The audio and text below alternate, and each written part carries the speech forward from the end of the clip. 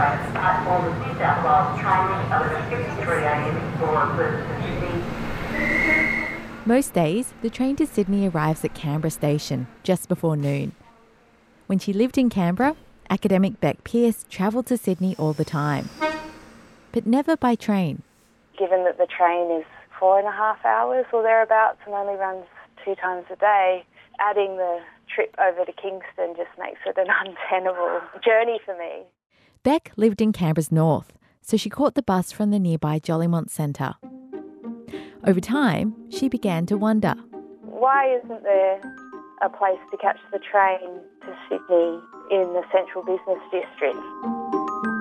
And like many curious Canberrans who send their questions to us, she tried to find the answer on her own.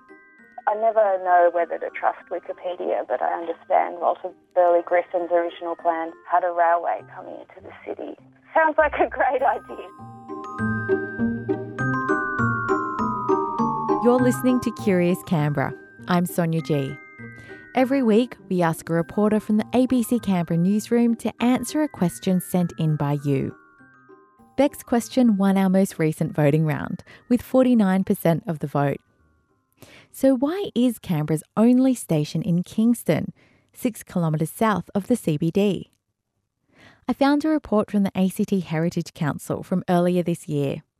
It touched on the history of rail in the ACT and what's left today.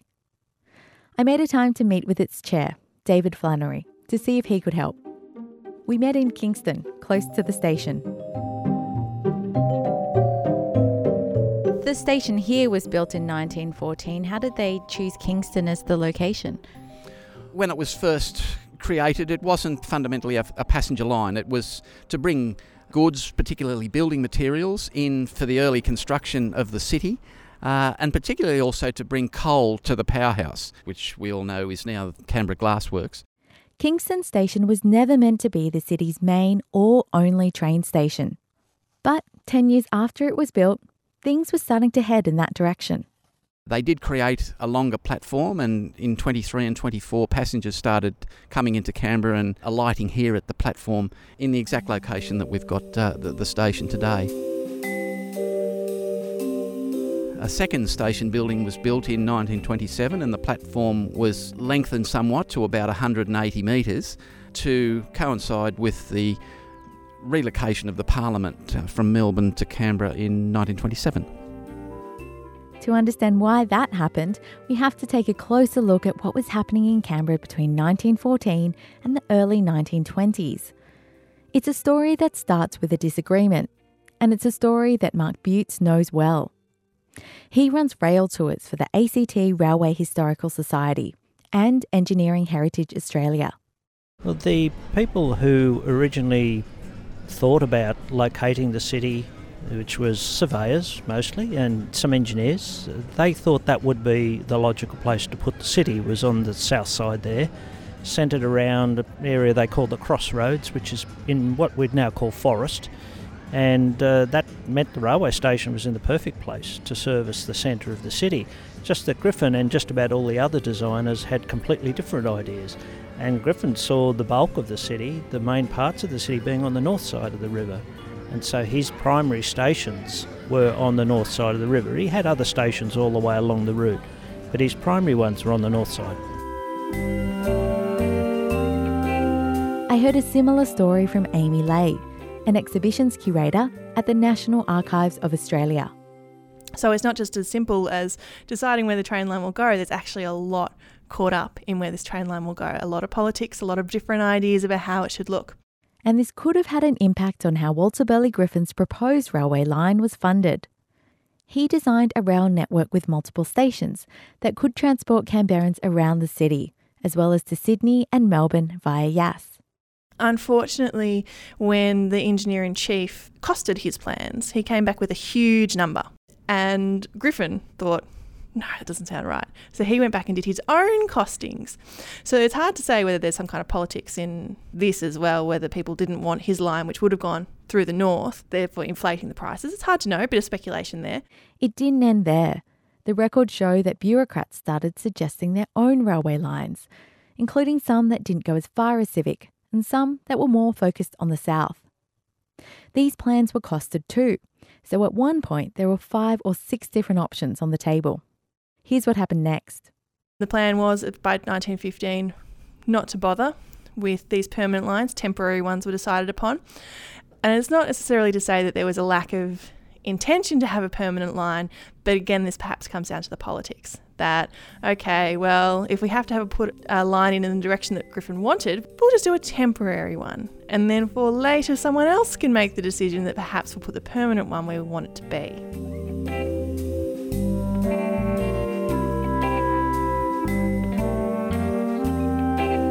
The temporary line ran from Kingston Station over the Molonglo River and onto Civic, terminating in what we now know as Braddon.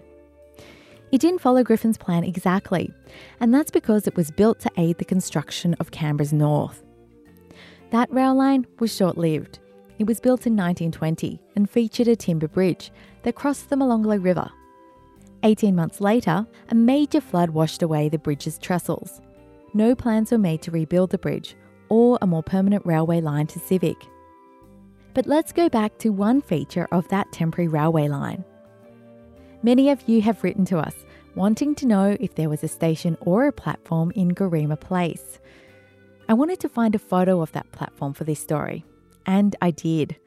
I met up again with Mark Butts in Garema Place to talk about it. I think we've both seen pictures of that platform or station.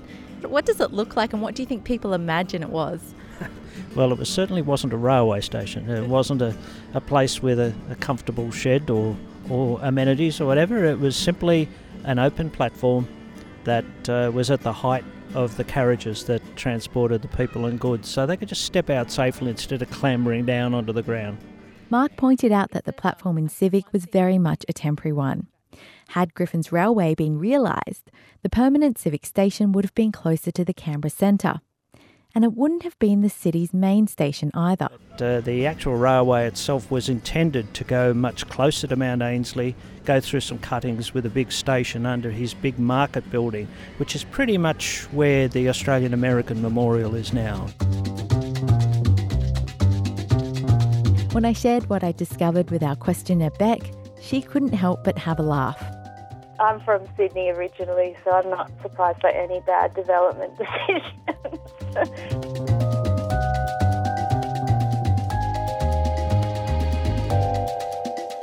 Our website is abc.net.au/CuriousCanberra. It's where you can see some pretty spectacular photos of Canberra's early railway lines and the bridge that washed away in the flood. You can also ask your own question or vote for a question you would like us to answer. We have 3 new ones for you to choose from. Next time on Curious Canberra, we answer a question from Don Fletcher. He wants to know about the Geoscience building, which is heated with geothermal energy. Here we've got another supply of heat that's constant. It's continuous, it's free, it's clean, it sounds wonderful. Someone's been doing it here all these years, for 20 years, and I hadn't heard very much about it.